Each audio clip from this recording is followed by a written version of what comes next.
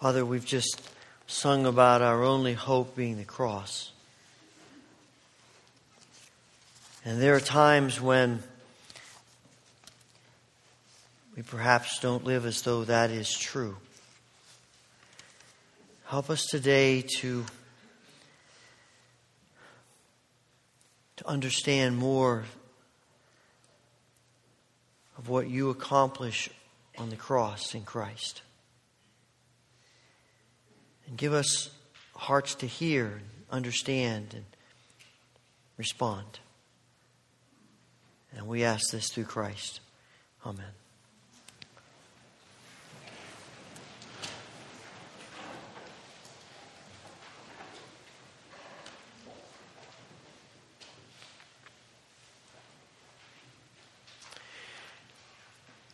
Have you ever felt abandoned by God?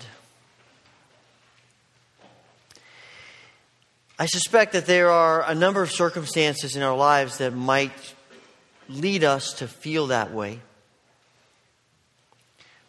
One of them is our own sin. There is a very natural reaction, particularly for people who have a sensitivity toward God, that when we go our own way, when we do what we want to do that we know isn't what God wants us to do, we feel a sense of guilt and shame. And the next natural response to that is to think, maybe God is done with us. I find that that's especially true for us when the sin we're wrestling with is something we've been wrestling with for a while. And something in us feels like we ought to be over that by now. We ought to be past it. We ought to be done with it. What's wrong with us? And God is probably saying the same thing. And we feel a sense of rejection by God, abandonment by God. And abandonment is a difficult emotion to deal with. I read about some children who were playing hide and seek one day. They were probably, middle grade school, 4th, 5th, 6th grade, something like that. And they decided they wanted to play hide and seek, and they invited one of the other kids in the neighborhood who they didn't normally include. They considered him kind of a misfit, and they didn't really like spending time with him. But this day they said, hey, why don't you come play with us? And he was ecstatic to be a part of the group, feel like he belonged with them. And so they picked someone to count, and everyone else went to hide. And he found this great hiding spot. And he waited. And he waited. And he waited. And when he came out finally, everyone was gone. What he didn't realize is that he'd been set up by the rest of these kids. The reason they asked him to come play with them is he went to hide and all the rest of them went somewhere else to play. And a young boy who felt isolated already felt abandoned. And I suspect that there are moments in our lives when we live with that sense of wondering if God has abandoned us, wondering if God has rejected us. And this is where the Israelites find themselves as chapter 50 unfolds. Isaiah has been talking with them about their sin and what's going to happen if they don't turn from their sin, but they keep sinning. And eventually Isaiah says, you're going to go into exile, and it's not going to be pretty. And then you come to verse 50, and God says, I've got a word for you. I'm here for you. 70 years have gone by. Let's see what we can do together now. And they're hesitant. So chapter 50 begins, this is what the Lord says. Where is your mother's certificate of divorce with which I sent her away? Or to which of my creditors did I sell you? Because they're thinking they went into exile because God was mean to them, because God rejected them. As we tend to do, it's all God's fault. That's as old as Adam and Eve. God comes to Adam and Eve, confronts them about their sin, and what's Adam's response? Lord, the woman you gave me caused me to sin. It's such a common response to want to blame each other, to blame God, and to say, why did you do that, God? Why did you reject me? And God says to them, I didn't reject you. You rejected me. It's because of your sins that you were sold. It's because of your transgressions that your mother was sent away. But now, listen to me. I want you back. I want to restore our relationship. And verse 2, he says, when I came, why was there no one? When I called, why was there no one to answer? You think my arm is too short to ransom you? Do you think I don't have enough strength to rescue you?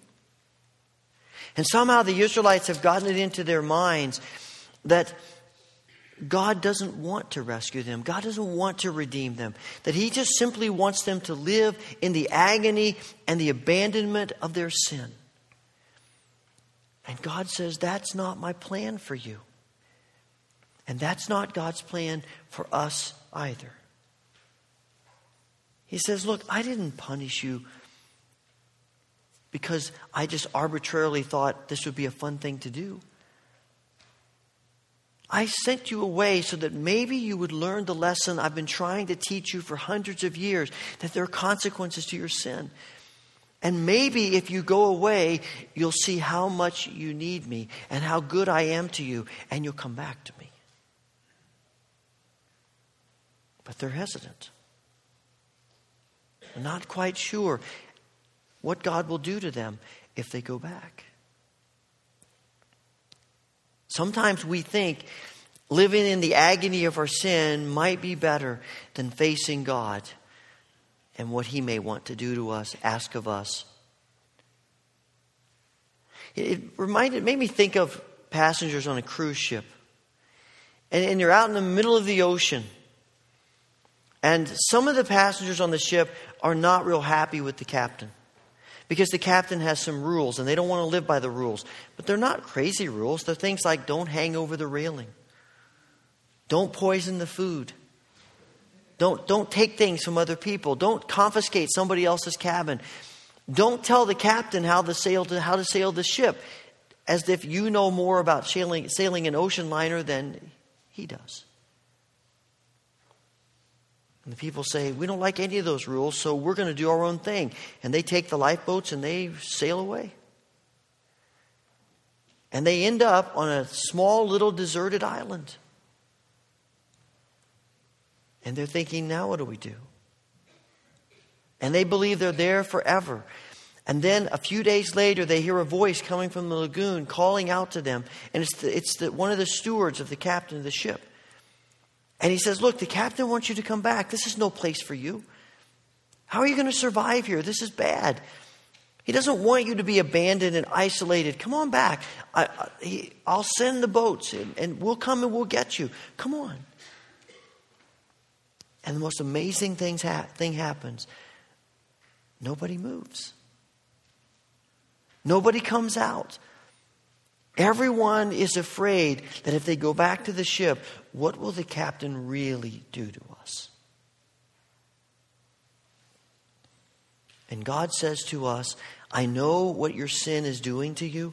I know how it's destroying you. I know how it's making you feel about me. I want to change that. There's something in them that I think wonders if does God have the power to bring them back and to redeem them? And so God says to them, beginning in verse 2, look, I dried up the sea just by rebuking it. I turned rivers into a desert. I clothe the sky with darkness. I make sackcloth its covering. And you get an image, you get the images of them being in Egypt. And God ended up sending the plagues to bring them out. And God says to them, look, if I did that, I can rescue you. I have the power to do it. But there's also something in them that's wondering if God even wants to do it, despite what He says. And that's often our concern too. Does God really want to do this? And God says, let me show you how much I want to do this. I'm going to send you my servant, and he'll help you understand. And so he sends the servant. And verse 4 says that the servant comes and speaks words of comfort and hope. And you would think that those words would be enough. All they need to know is God wants you back. God loves you. God wants to redeem you. I mean, the servant who we believe is Jesus, his words are perfect and true and always right. He is the Word made flesh. So what Jesus says we can believe, and you'd think that'd be enough, but it's not. We still wonder. And so God says, all right, let me take this one step further. My servant is not just going to speak words to you about what I'm thinking, what I want to do for you. He's going to come and reveal things to you that you could have never dreamed possible. He's going to come and he's going to prove to you how much I want to redeem you. And beginning in verse 4 and on through verse 9, the servant speaks. And in verses 5 and 6, he says, I have not drawn back. I have not been rebellious. I offered my back to those who beat me, my cheeks to those who pulled out my beard. I did not hide my face from mocking and spitting. Jesus comes and offers himself as the sacrifice for us so that we could be redeemed from our sins. So that we don't have to live with a fear of abandonment by God, but we can live in relationship with God, in intimacy with God, in freedom with God. And Jesus does it not because he has to, but because he wants to. They don't take his back, he offers it. They don't take his beard, this sign of dignity and respect and honor, he offers it to them. And he is willing to be shamed so that we can be redeemed.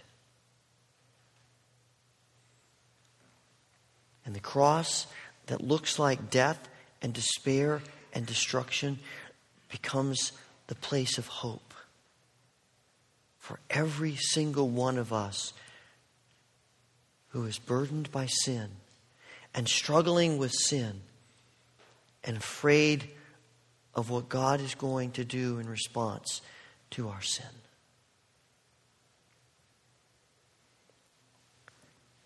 One of the things about God that we see from beginning to end of the Scriptures that there are always choices when God makes offers to us. God never forces us to do what he wants us to do. He gives us the freedom to choose. And as we come to the last couple of verses of this chapter, we see the choice once again. In verse 10, he says, trust me. Trust me that what I've said I will do, I will.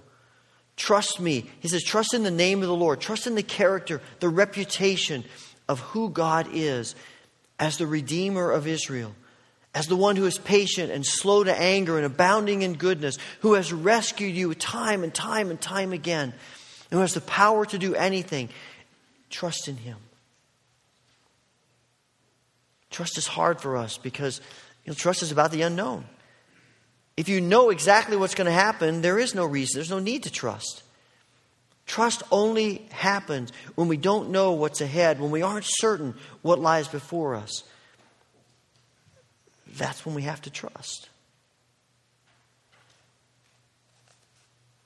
And I think one of the reasons God lets us feel guilt and shame and remorse about our sin is because it turns us back to God. It causes us to realize this is not the way I want to keep living. I don't want to keep living with this. And God says, I can do something about that. Look at the cross. But there's always the other side of the choice as well. And verse 11 lays that out for us as he talks about light and fire. And it's a little bit difficult to understand, and scholars have batted around exactly what it means, but it seemed to me that the clearest explanation is like this. You're walking through a dense forest and all kinds of underbrush, and there is no path, and you're trying to make your way through, and it's the middle of night, and there's no light anywhere. And you're carrying a torch, one of those medieval type torches in your hand, and you're trying your best to make your way through with one hand. You're not making any progress. So you get the idea that if you could use both hands, you could do something. And you find some things around you that you can use, and you make a harness, and you set the torch down in the harness in front of you, and you start walking through. And you can use two hands. And you know what's going to happen if that torch sits very close to your clothes when you're moving around trying to make your way through this forest. You're going to get burned. And probably your clothes are going to catch on fire, and it's going to be serious. And this is God's way of saying to us, you can look to the cross and find exactly what you're looking for, light and hope. Or you can try to do it your own way. You can say, if I just work a little harder, if I just do a little more, if I just push myself more, I can get over this myself. But that means we're turning our backs on the cross, and that always leads to destruction. And so the choice is ours. We can trust in our own power, in our own abilities, or we can trust in the one who loves us enough to go to the cross and offers forgiveness. Not just once, but every day of our lives.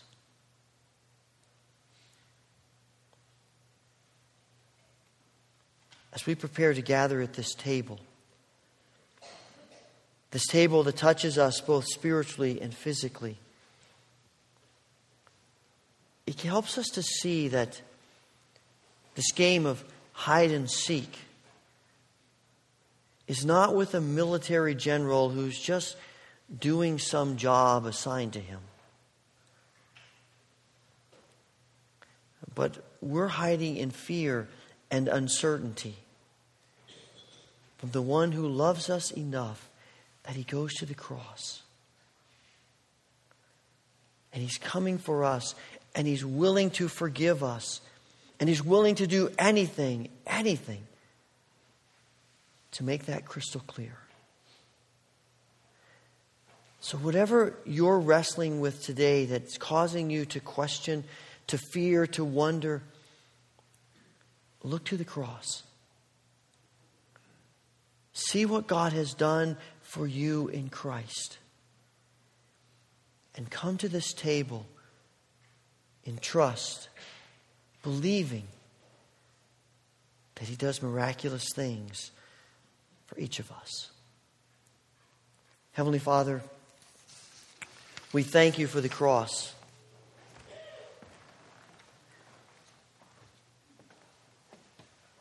We thank you that you do not reject us, but you're continually calling us to yourself to find forgiveness and healing and hope. Lord, we thank you for the gift of your Son, Jesus Christ, who's the bread of life that came to nourish his children, the Lamb of God who came to take away the sins of the world, the servant of the Most High who is obedient to you even to death. Father, we pray that you will give us grace to see your love for us and to let you embrace us in your mercy. We remember that night when Jesus was meeting with his disciples, the night he was betrayed, and how he took bread and he gave thanks to you and he broke it. And he gave it to his disciples saying, "Take, eat, for this is my body which is broken for you. Do this in remembrance of me." And on that night he took the cup, and again he gave thanks to you, and he gave it to his disciples, saying, "Drink from this, all of you, for this is my blood of the new covenant which is shed for your sins and the sins of all people. Every time you do this, do it in remembrance of me. Father, as we receive these loving gifts, send the power of your Holy Spirit upon them and upon us, that in receiving them we may know the presence of the living Christ and be renewed as His body and cleansed from our sin by His blood. And that together we may serve you in unity and righteousness and joy.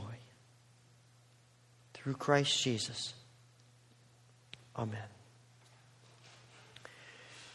We're going to receive communion this morning by the mode of intinction. It means to dip in, and as you're released by Rose, come to the front, tear off a piece of bread, dip it into the cup, and eat it, and then return to your seat by the outside aisle. The altar is open for you if you'd like to stay and pray. We also have trays if coming to the front is difficult for you, or simply if you prefer.